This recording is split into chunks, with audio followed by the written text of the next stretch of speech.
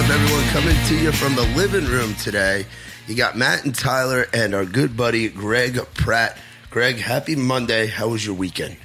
It was pretty good, man. There's just a lot of work, and I saw Tyler a little bit this weekend, too. Oh, I'm so you sorry. You didn't see me. I thought I did see you. No, I was out of town this weekend, bud. Oh, no, you weren't. Maybe that was the weekend before. Tyler, you saw me on Wednesday. It all kind of strings together. That's when you saw me on Wednesday. Dude, doesn't it all string together? That's something I said when I first moved down here, was like all the days just like you lose track of time. My work week starts on Thursday, so that's, I guess, my weekend's Tuesday and Wednesday. Yeah, you saw me on Wednesday. Was, yeah. And my work week starts on Wednesday usually and ends on Sunday. Yeah, dude, it's crazy. I mean, you gig quite a bit downtown. I mean, when I say quite a bit, I mean a lot. Like you're hustling and bustling and doing the thing. Now, originally, you're from Tennessee. You are a Tennessee boy, but West Tennessee, which is quite a bit different from Nashville. A little bit different, just a little. So you're from? Would you say Memphis? Is that your hometown? It's right outside of Memphis. So I know if we had a house in Millington that I don't remember, and then. I spent a lot of time in Germantown and then East Memphis, and yeah, so it was a good time. It's spending about 18 years growing up there. It's changed a lot, about as much as Nashville's changed too, since because I know Memphis used to be a lot bigger than Nashville too. Yeah, that before was all like money came in and started pumping in. Yeah, that was like a huge music. I mean, it still is. I mean, it's still got that richness. It's it's not Nashville though. No, not anymore. Yeah. So what made you want to make the jump from being in a music city in Memphis to coming to the music city in Nashville? Well, so I went to University of Alabama first. Roll Tide. Yeah, Roll Tide. God damn it. You're giving him a reason to say it. He says it every goddamn episode. He says, Roll Tide, Roll Tide, Roll Tide, Roll Tide. But came back to help mom and dad retire. And then I was in school in Memphis for a while, too, at the University of Memphis. And then... I was like one credit away from graduating, and I moved out here. Yeah. It's just when you got to go, I guess. What was your major? So it started out growing up, the big thing. So both my parents are doctors, so they really, in the beginning, I ended up going in with my dad growing up and helping him out, and whether it was doing stuff in his clinic or surgery and stuff, and kind of put me on the track. And then I didn't really want to do that, so... next best thing was film. So I was doing film and it wanted to be acting for a while, but then I enjoyed like the filming process and the editing process more. And then, I don't know, I started playing gigs in Memphis. It was actually Skylar Anderson. No shit. He got me on Instagram when I was starting to do these home music movie kind of things where I was sitting there and you doing your covers and stuff. Cause I didn't really know any. So, I mean, it's still something you do today. Mm-hmm. Yeah. Oh, of course. Yeah.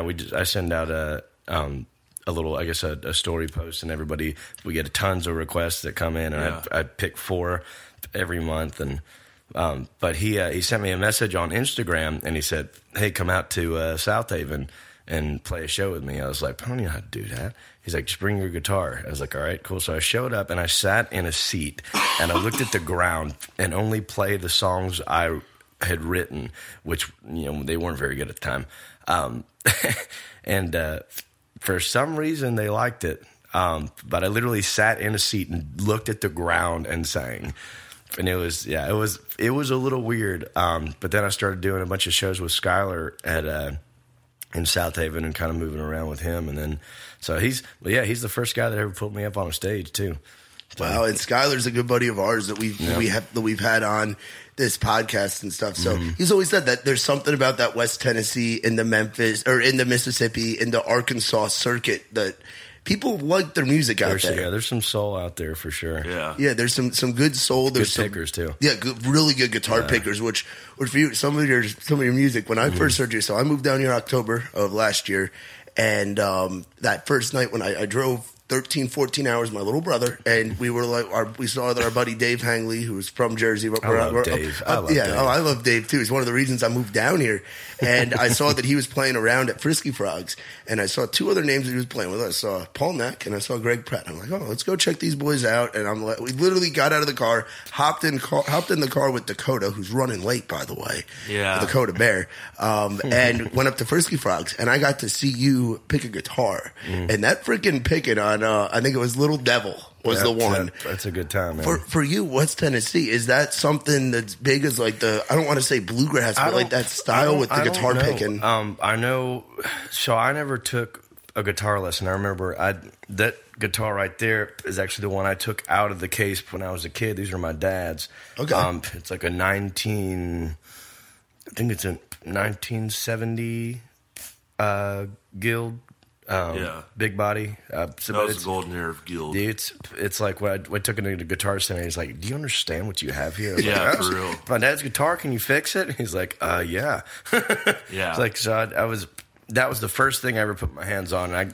It was kind of like I hadn't really gotten there yet. My dad would pick around just for fun, and he'd do more folky stuff.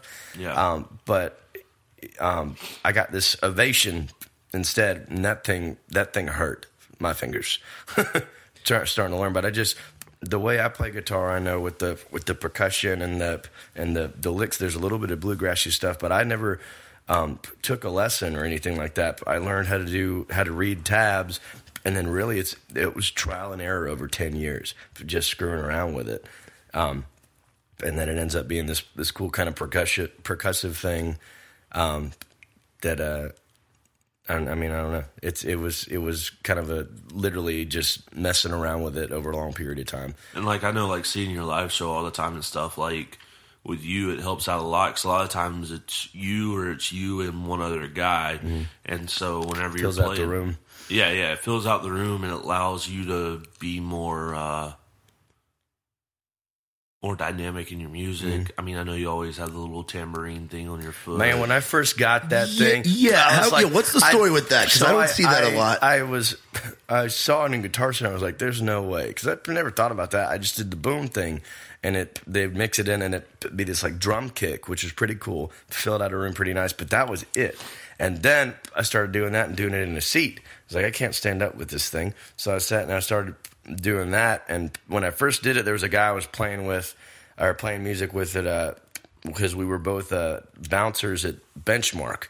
Yeah. That's how I started playing down on Broadway, was because I started playing at Benchmark first after bouncing with this guy. He was a really, really big guy, and I was just the little kind of guy that always went to the gym and went, It's kind of like me and Matt, except for Matt doesn't go to the gym. Hey. I didn't realize you were a bouncer, though. That's pretty badass. It was more of a door guy, but yeah, we had to throw. The worst thing is when our manager / head bartender would get drunk on the job a little bit, and he took this. He got tipped $20 by this guy to take the water faucet or the water thing and spray the hell out of this like 350-pound solid muscle guy. Looked like he played defensive line for the frickin' Rams. And this guy puts both of his big burly arms on the bar and is ready to kill this guy. Yeah. And he looks at us and he's like, "Get him out." We're like, "Good luck, dude." Like, how are we going to get this guy out of here? So if we ended up having to like get one of his big old friends to move him out. But he's by far the hugest guy in the bar. He would have killed that bartender had he like launched across. So you were a door guy. Yeah, door guy, and I did have to throw some people out. Yeah, which is what I'm doing a lot. I've started to learn the art of catching fake IDs. Because there's some good ones too, though. There are, and then there's also IDs that are real IDs that have really shitty pictures that make you think that they're fake, and they're not. I had that happen 3 days yesterday. 3 times yesterday I had that happen. Where I saw, and I had Dakota Berry, we're still waiting on, by the way. He's got a book of like 250, almost 300 IDs at home. That's insane. That he's collected from his time at Rippy's and where we work now over at Whiskey Row. So that's pretty cool. I had no idea he did the bounce. It totally makes sense though. Yeah, because it was a good day when I could kind of like put that up and just do music. When did that happen? We started playing at Benchmark, and it's like I tell you $50, 4-hour set. You run your own sound, and it's like old. I think they've upgraded it as of now. I haven't been back in there in a while, but I remember I walked in now. Working with the guys at with Highwire. I went to the main road. It was when Crazy Town was just opening up. Oh wow! Yeah, that's so I walked in there, and the first guy I met was Bo, And he goes, looks at him. I was like, hey, I'm looking for her, or whoever it was Matt is who I was looking for. Yeah. And he goes, you a musician? It's like, what? He's like, can you pull a singing rabbit out of your hat? I was like, I don't know.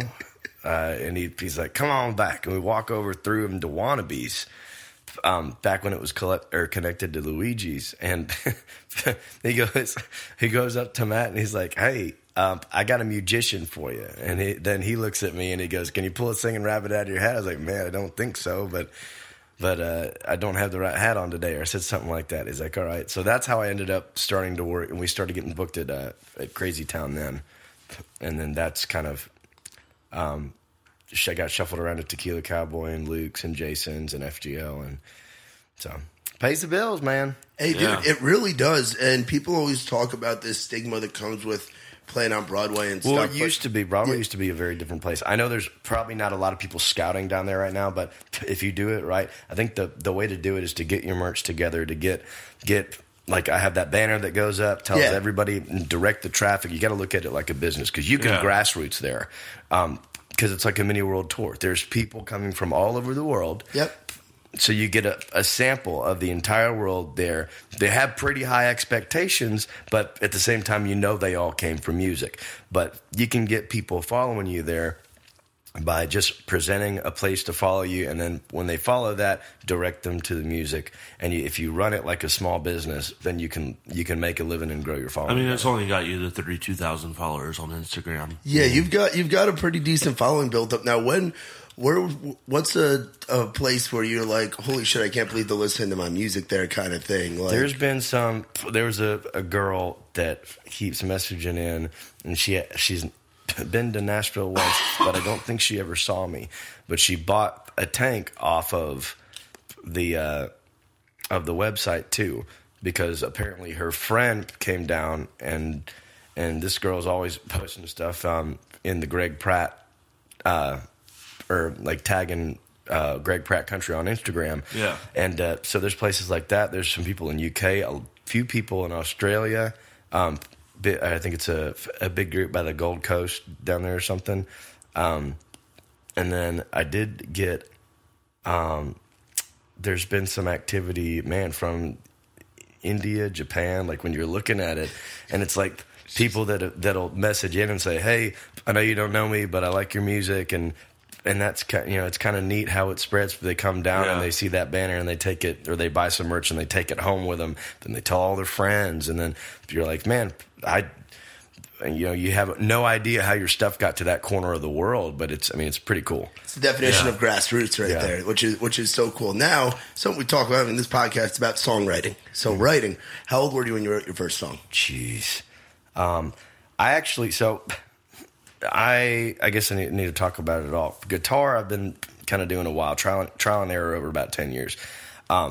Singing, I didn't start till right before I moved to Nashville, which is the year before I moved to Nashville, now about 5 years ago. And I started singing, and that's when I met Skylar. But as far as songwriting, I probably wrote my first song around that time. I hadn't really written anything yet because I was kind of mixed up in the fraternity life, and I was running all that, and I was a fraternity president for 3 years for KA. Okay, and that's not a lot of partying. That's a lot of babysitting and raising sure money nobody for doesn't do something stupid. For MDA that's and a St. lot of groundwork. A lot of groundwork with running a frat. That kind of takes up a lot of your time. It's super fulfilling. It was awesome. The stuff they teach was really, really cool. But it's you understand about people management a lot when you're in charge of basically 18 to 22-year-olds, and you have to make them or encourage them to listen to you without a payroll. Yes. So that's hard. Or they're actually buying into it. They're not getting money. They're paying. Yeah. They have to do that. And they have to be like, all right, we have to do this. Why? Because it's the right thing to do, and we have to do it. And that's it. So it's like I can't give you a paycheck. So it's weird that being a manager at a job. And there have been several United States generals that have said that too about that kind of situation. Is how do you get people to work for you without payment? because it's the right thing. That's tough to do. So yeah, but the songwriting happened right after my time there, pretty much, and I was just really, I didn't have any kind of mentors there. There was a guy, when I got to town, I got encouraged to work with this guy called Mark Allen Barnett, who teaches a bunch of people. He has this awesome song called it's Tables and Chairs, and the hook is sometimes it feels like, how's it go? Sometimes it feels like I'm playing for tables and chairs. What they see 3 hours a night is a tortured soul laid bare. But sometimes it feels like I'm playing for. It's like the songwriter's anthem. Yeah, it's awesome. Yeah. But I brought a bunch of my songs to him, and he wasn't that much. Wasn't that kind of hack and slash down about it. But he's like, listen, do you like? Because I was writing a lot of stuff that resembled the bro country stuff at the time. Yeah. And he's like, is this what you like to hear? Like, what did you grow up with? It's like, no, I grew up with anywhere from Eagles to Johnny Cash, a little bit of Alabama, and then some rock. He's like, well, then write what the heck you want to write. And then I started doing stuff like that, and that's where that first project, Country Music Taught Me How to Love You, What a Moment Really Means, songs that I wrote that. The moment when I just said, there was a lady that came in because she had heard this song. She came in with this tattoo, her and her daughter. And they had a tattoo across the forearm and had the lyrics to the song and cherry blossom on it. I might play it today. She came in and showed me, and I showed my took a screenshot of it, and I showed my mom. I was like, Mom, this song apparently touched this woman and her daughter enough to where they engraved it on their body. She's like, what is this? Go back to college. Go get your own class. Yeah. But it's songwriting is a journey, and I don't think you ever really have it down. And you definitely have your ups and downs. You have your blocks. When you finally discover the beauty of co-writing and then finding a crew that you can really write with and hit it out of the park every time. There's a songwriter in town that I know everybody really needs to look at. His name is Davis Corley, and that guy is great. Same thing with Josh Wolf. Josh Wolf actually bartends at Luke's too. Really? We wrote Different Strings together with David Cleek. And I want to talk about that song, because that song to me was like, that was a moment, again, for one of the first songs that I heard after moving to Nashville, literally hours after getting out of the car. and I hear you pull that out, and I was sitting with Nicole, who works over at Whiskey Row, and she taps me on the shoulder when you said that's the song you're going to play. And she's like, just sit back and listen to this. This is a good one. And I'm like, oh shit, I'm gearing up. I love her. And listening to Different Strings, that song is just such a deep song. It's a catchy. It really seems like it comes from the heart. So what was the story behind that one? Well, it was kind of like, again, both my mom and dad are doctors. So, in the beginning, I don't think they might not have wanted me to be a doctor so much but you still, I know it's inherent for a parent to get an idea for their child as he's, sometimes before he even comes out. And it's kind of, again, I would go in with my dad in surgery all the time. I would help him when he did rounds. One funny story there is there was this 90-year-old lady who kept dislocating her leg at the hip at the nursing home. They thought that she was being abused or something. And she just wanted to come back because my dad was Hugh Hefner with ladies over 70. Oh, like they all they all wanted to see him. They're like, I just want to see Mr. Pratt. He's just so nice looking. So at this time, I look like my dad, like a young version of my dad. And he brings me in, and I don't know if he planned it all, but it definitely turned out like this lady had just gone under anesthesia, and he's like, all right, Greg, take this towel. And so this lady was about I think she was like 91. He's like, all right, so you're gonna lightly hold her down at her pelvis while she's out, and I'm gonna relocate her leg through the fluoroscope to relocate that hip joint. Yeah. So he does it, and I'm knowing my dad. He probably knew exactly where that was going, because it goes pop, relocates, and she kind of jolts up through the anesthesia and looks at me. She's like, "What's your name?" And my dad is dying behind the fluoroscope, and I'm like, "Come on, man!" Then it all kind of dawns on me. Anyways, But we were sitting down, me, Josh, and David at this table, and we were thinking about what to write and everything. I think it was like, it was our first writing session we'd ever sit down together, I'm pretty sure. Wow. And I said, I always thought about, wanting to sing this song kind of for people.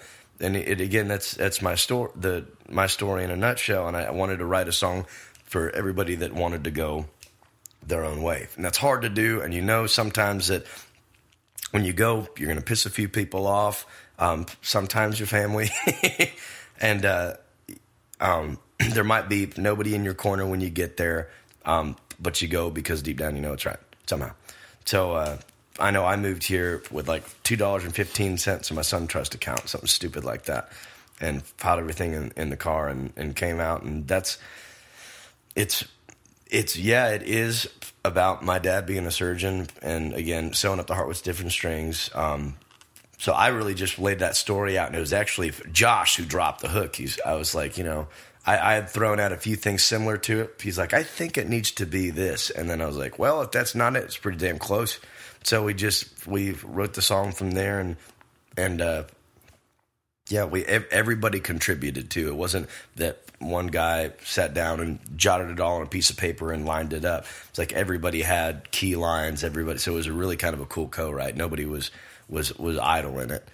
But yeah, we wanted to write it mostly for people who were listening to it, who can listen to that and be like, well, I was supposed to be this, and my parents wanted me to be this, but I just felt like I needed to do something else. And I feel like a lot of times, like especially down on Broadway where you play that one a lot, like there's a lot of people in those bars that are like clicks. That. Yeah, I love it. Yeah, like there's some people that they'll play their songs and they're like a slow song, and you just kind of see the bar just go like, all right, dude, cool, like let's party again.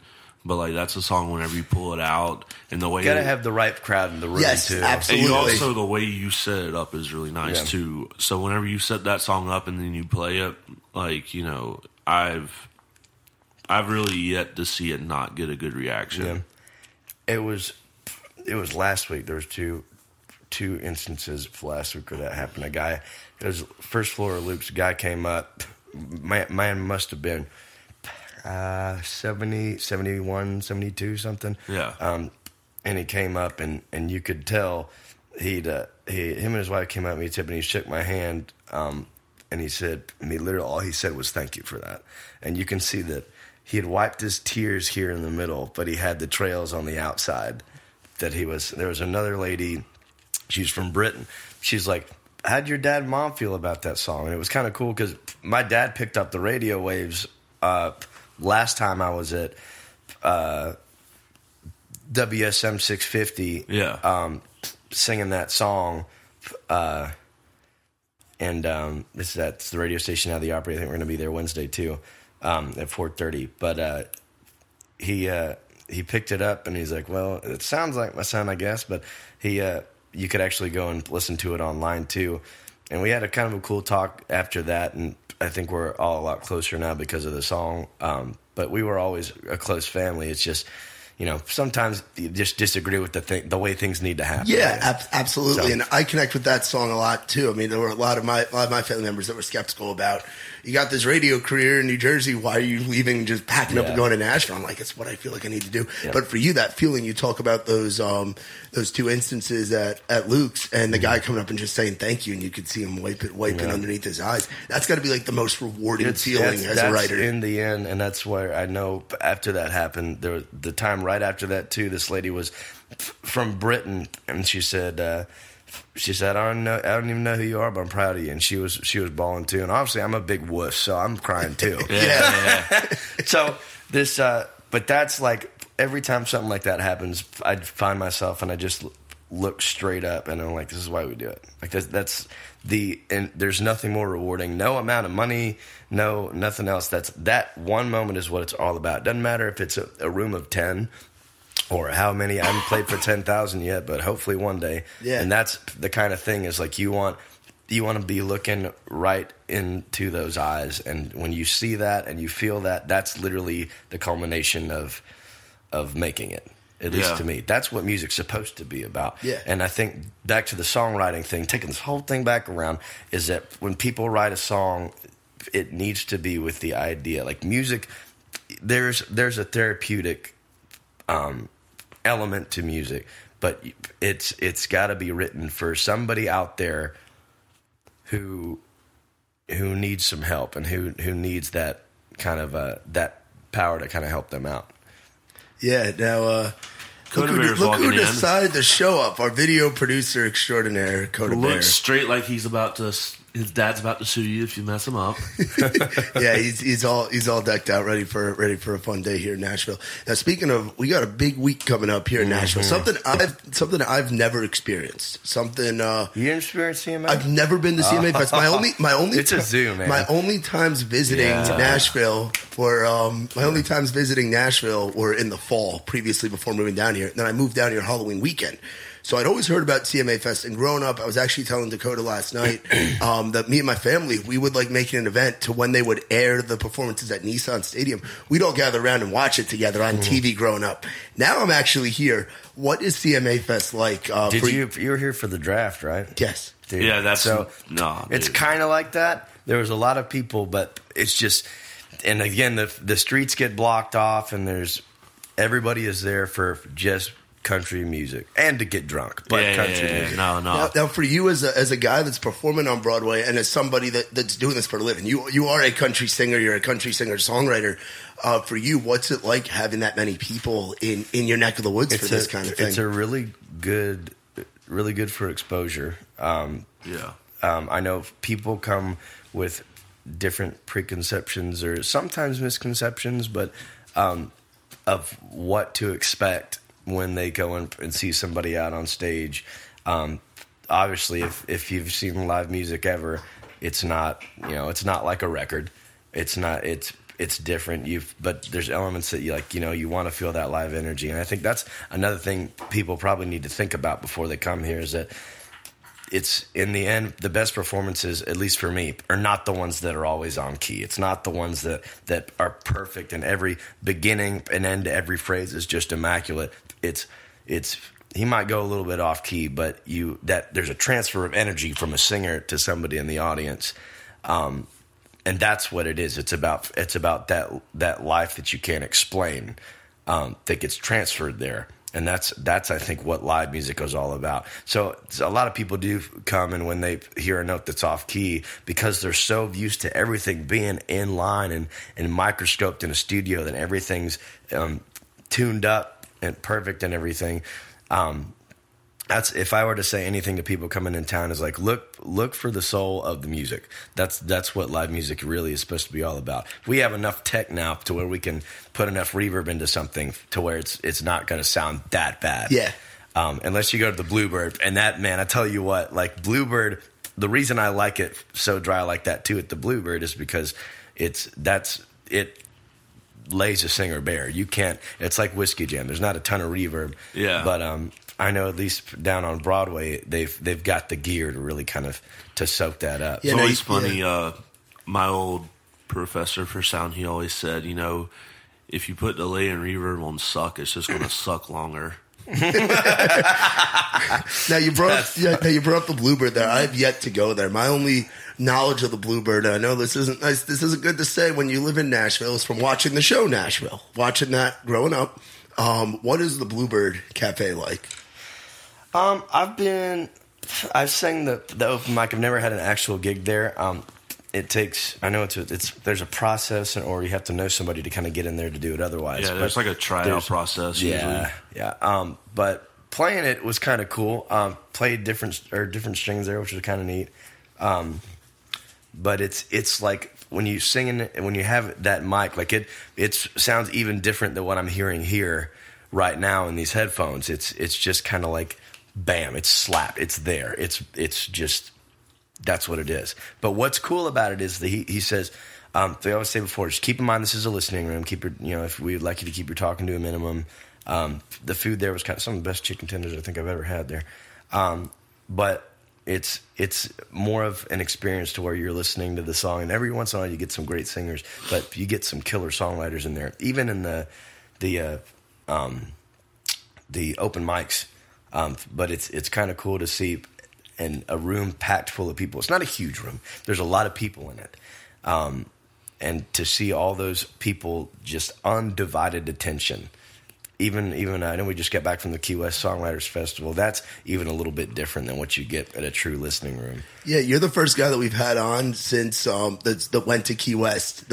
Since Key West had happened. What's the Key West Songwriter Festival like? Because that is on our list of places to go. We're going to try to get us three down there. Me and Rylan are not going to miss another year. It's a lot of fun. What's interesting down there too is that the food is a little bit like.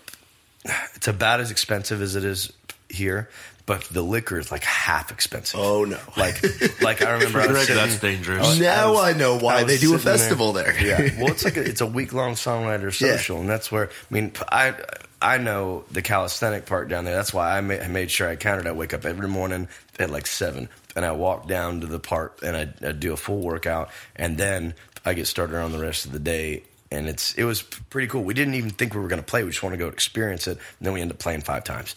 Wow. So there's like the main rounds and stuff that are put on by like BMI and all that.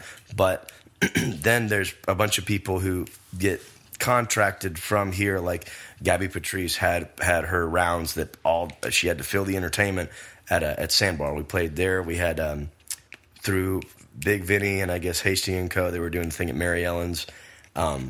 So we ended up, and a lot of people too, maybe sometimes they'll have too much fun and then they can't do a round.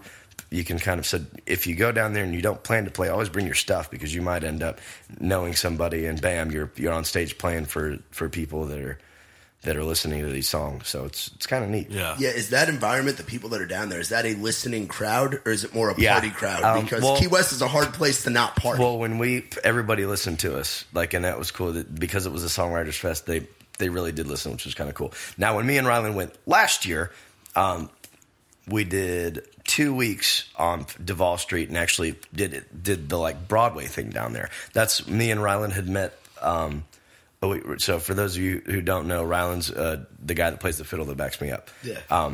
Great guy, great family. His mom is a saint.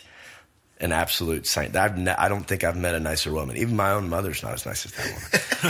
And my mother's a nice lady. Yeah. But so we hadn't really known each other. We did Whiskey Jam in last May for my first one. Then we did the June big stage that's going on right now.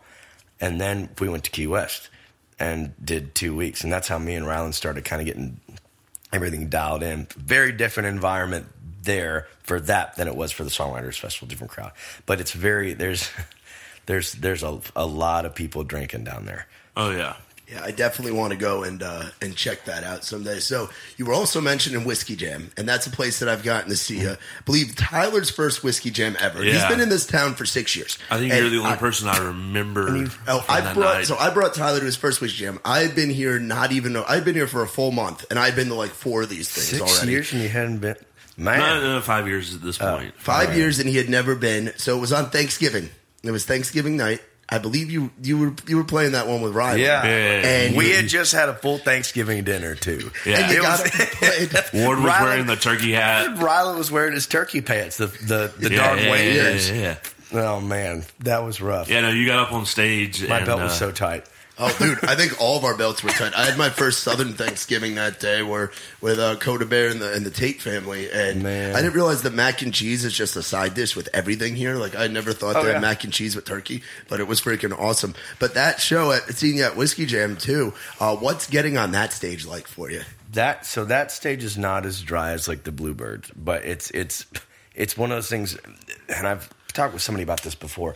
It has this way of stripping down all the front stuff from an artist, and it literally shows them whatever it is with that stage, shows them for exactly who they are, which is really kind of cool. Getting up there, it's not like, you know, when you're seeing I've seen a lot of different people on a lot of different stages, and there's something about that one that brings something different out in somebody, which is, again, I've seen the same people on different stages, and then on that one, and there's something magical about it that's pretty cool. And there's something magical about that crowd because it's all that people. Crowd is all it's all people that know good music. It's all the tours for the most part stay out on Broadway, and you've got your locals, you've got people like that's where people find where that's a great place for the best people are cross scouting. of a party crowd and a listening crowd that I think I've ever seen. That's the big. Sometimes you have one, sometimes you have the other, and you have to know how to address and treat each one. But when you get them both, that's pretty cool. Yeah. How'd you meet Ward Gunther? I had been kind of doing the whole process, emailing them, like the way that we do, to get in there, and then I finally, I think it was Hunter Price that got us to shake hands, and then I think that's kind of where it ended up, and the first one just went really well with the full band, and I know the band I got was a bunch of guys that again played for Highwire. It was Scarb, Kevin Ogburn. Again, the way I met Rylan on the fiddle was there was two spots I had to fill, or I had two names for fiddle. One was a girl that's amazing, and then one was Rylan.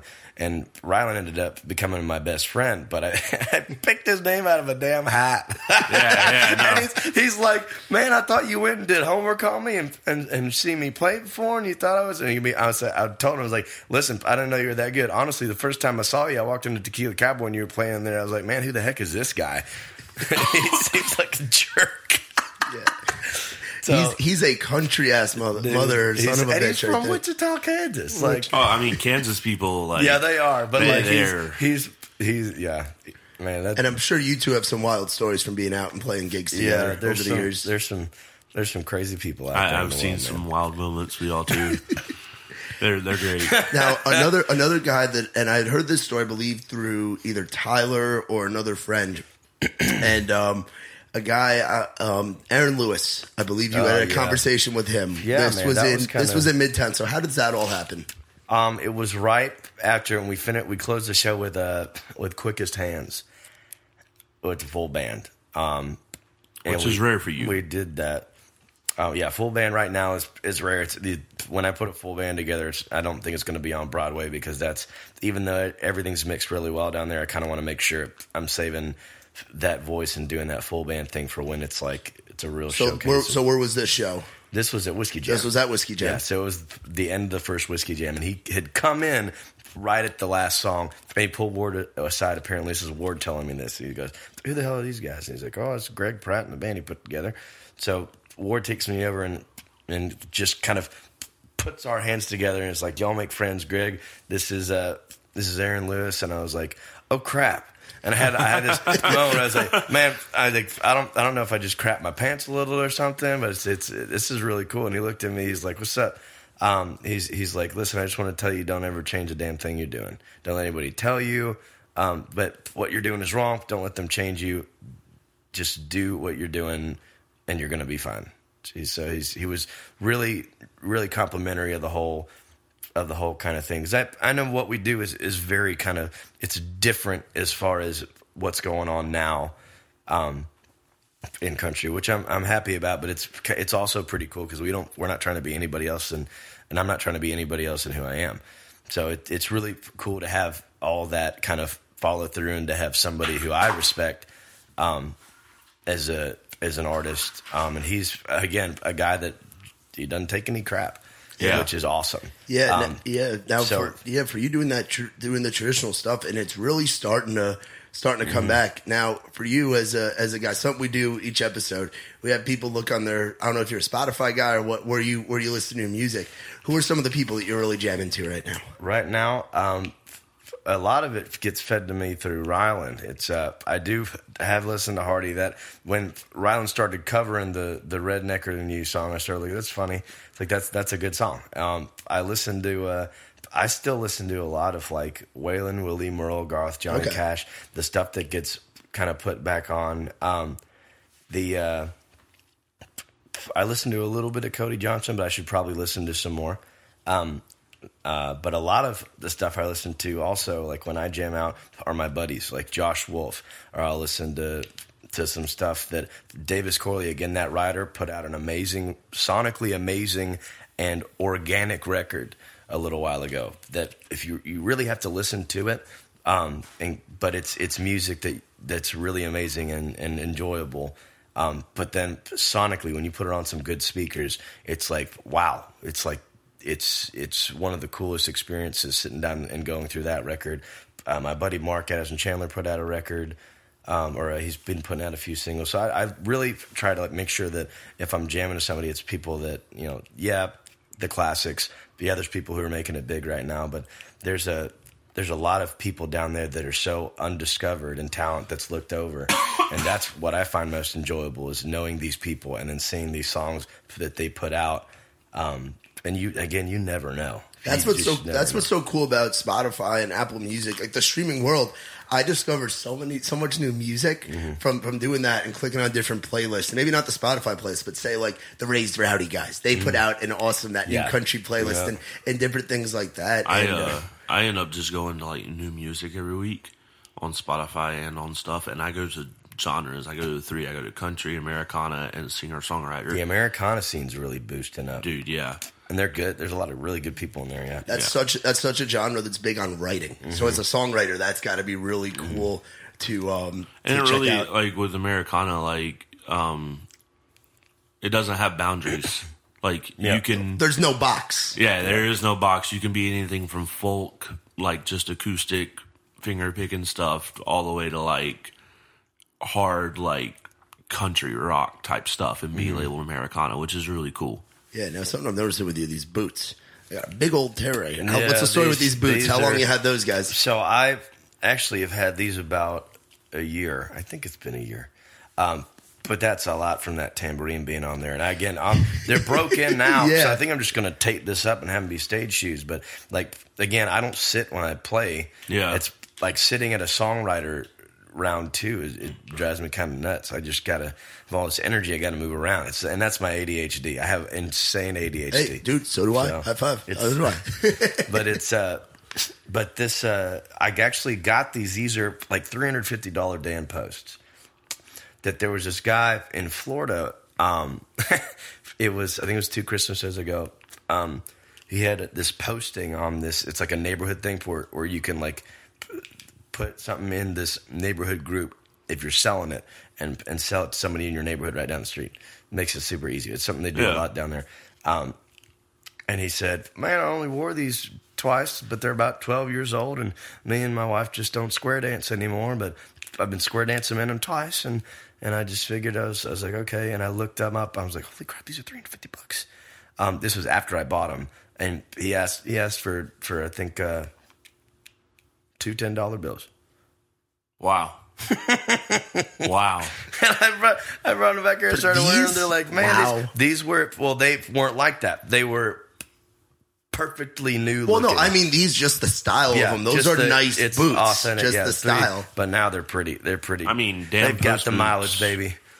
Yeah. Damn Post boots are good. So. But it's these boots. That's the story. Like our church song. Like you've got stories wearing these boots, and it shows the wear and tear. Like you're gigging. You're a musician that's out there doing it, and these are your kicks that you're rocking around 5 days a week.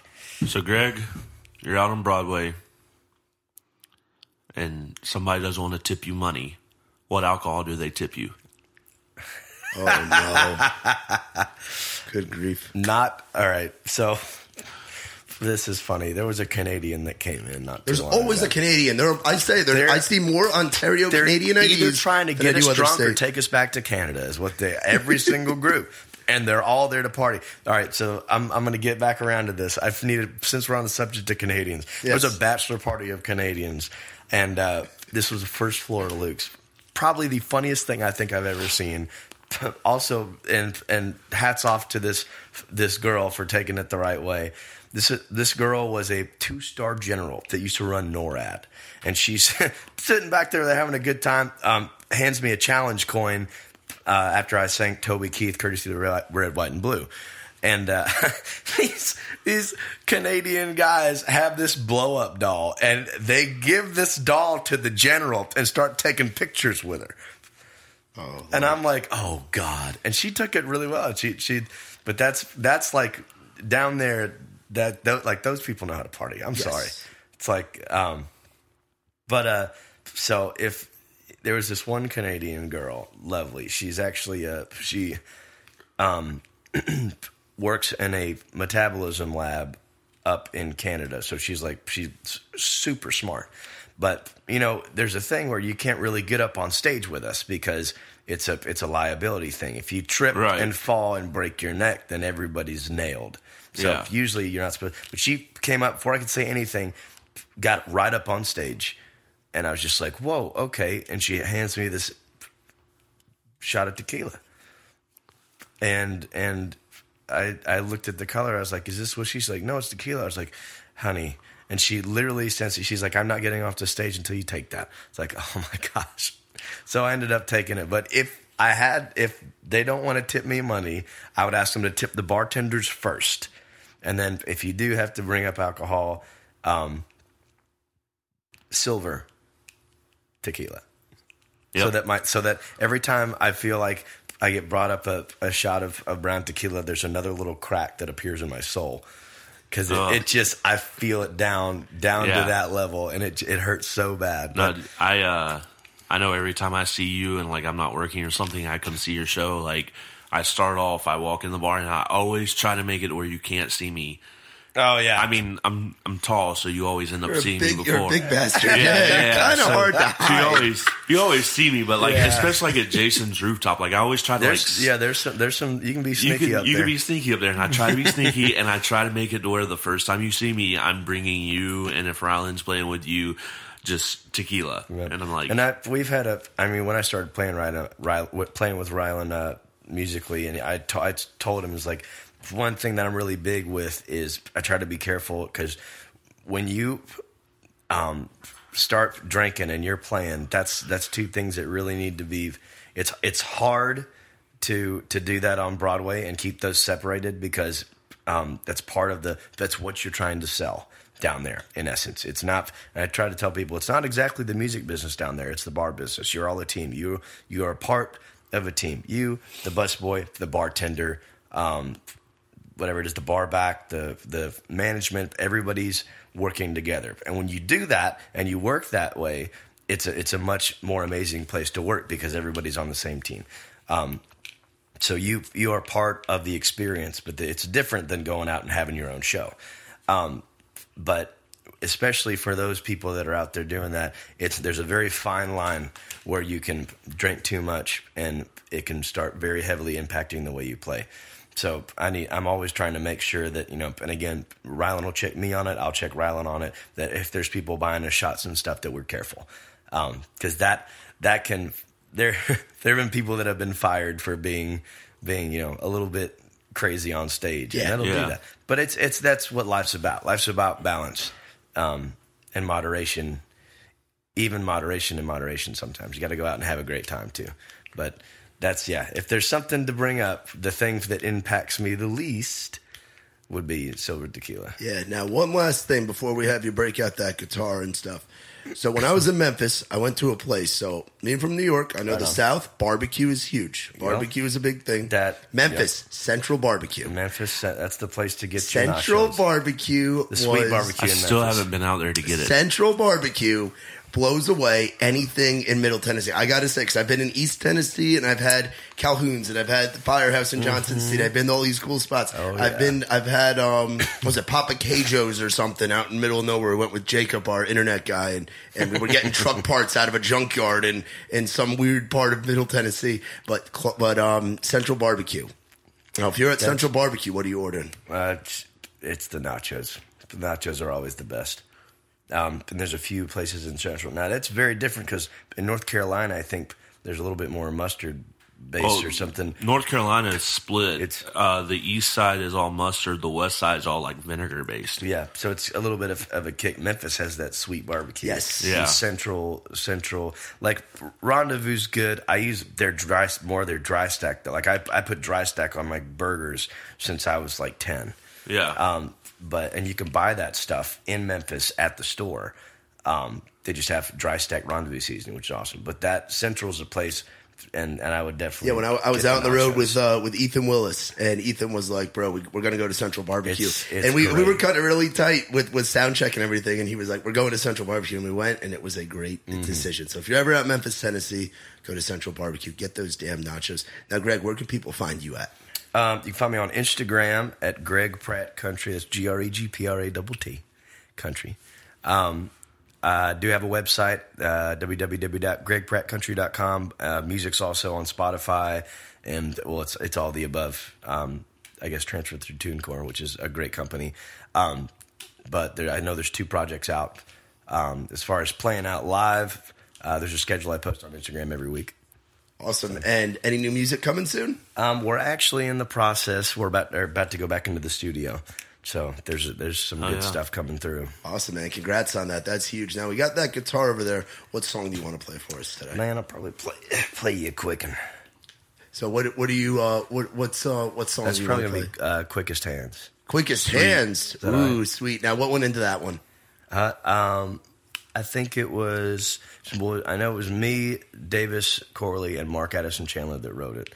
And it was, we needed something that was going to be just a burner that you could get out there and I can actually do my guitar thing.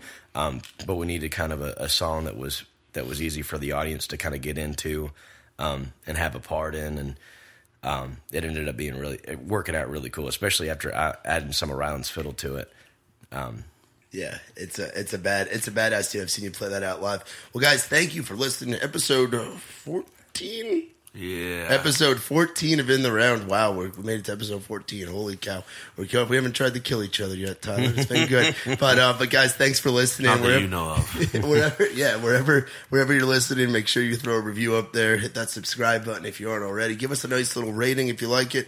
Remember, at Matt Burrill, at Just a Wandering, not Wandering. The way he says wandering, it sounds like wandering with his damn South Tyler. Alabama accent. Whatever, man. Sounds like he's wandering all the time. And shout out to the Coda Bear for taking all the good pictures and videos. Showing up a little late today, but we're going to work Looking on like that. his dad's about to sue you. Yeah, no, but hope you guys enjoyed this one. Now, without further ado, oh, geez. I do want to say this, Greg. You have one of my favorite toasts, and this is how I want to end the episode. Which one? Tell us about how we're all going to go to heaven. Oh. What is it? When we drink, we get drunk. We get drunk, we get sleepy. We get sleepy, we fall asleep. Hopefully, while we're asleep, we're committing no sin. Commit no sin, we hopefully go to heaven. So let's all get drunk and go to heaven. Oh, boy. Hopefully not today. Without further ado, here's Mr. Greg Pratt with Quickest Hands on In the Round.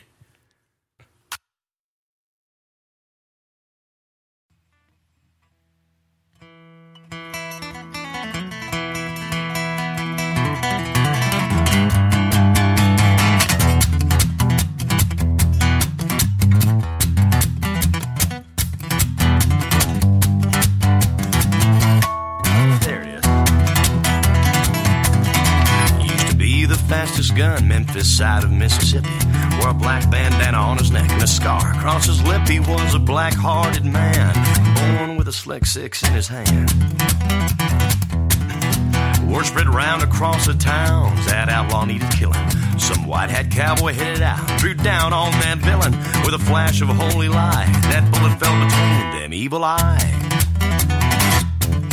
You see, it ain't about the biggest man, but who's got the quickest? Hands up, get an ad double time, keep up. Working out if you can, hands up, do it like do or die. Who's got the quickest? Hands up, get an ad double time, keep up. Working out if you can, hands up, do it like do or die. Who's got the quickest hands? It ain't about the biggest man, but who's got the quickest hands? That cowboy shared my name, he lays buried on our land. And I lived my whole life through trying to prove I got his hands. But I don't need no gun, just a 6-string and a loving touch. You see, it ain't about the biggest man, but who's got the quickest? Hands up, get an ad double time, keep up. Working out you can, hands up, do it like do or die. Who's got the quickest? Hands up, get an ad double time, keep up. Working out if you can, hands up, do it like do or die. Who's got the quickest hands? It ain't about the biggest man, but who's got the quickest hands?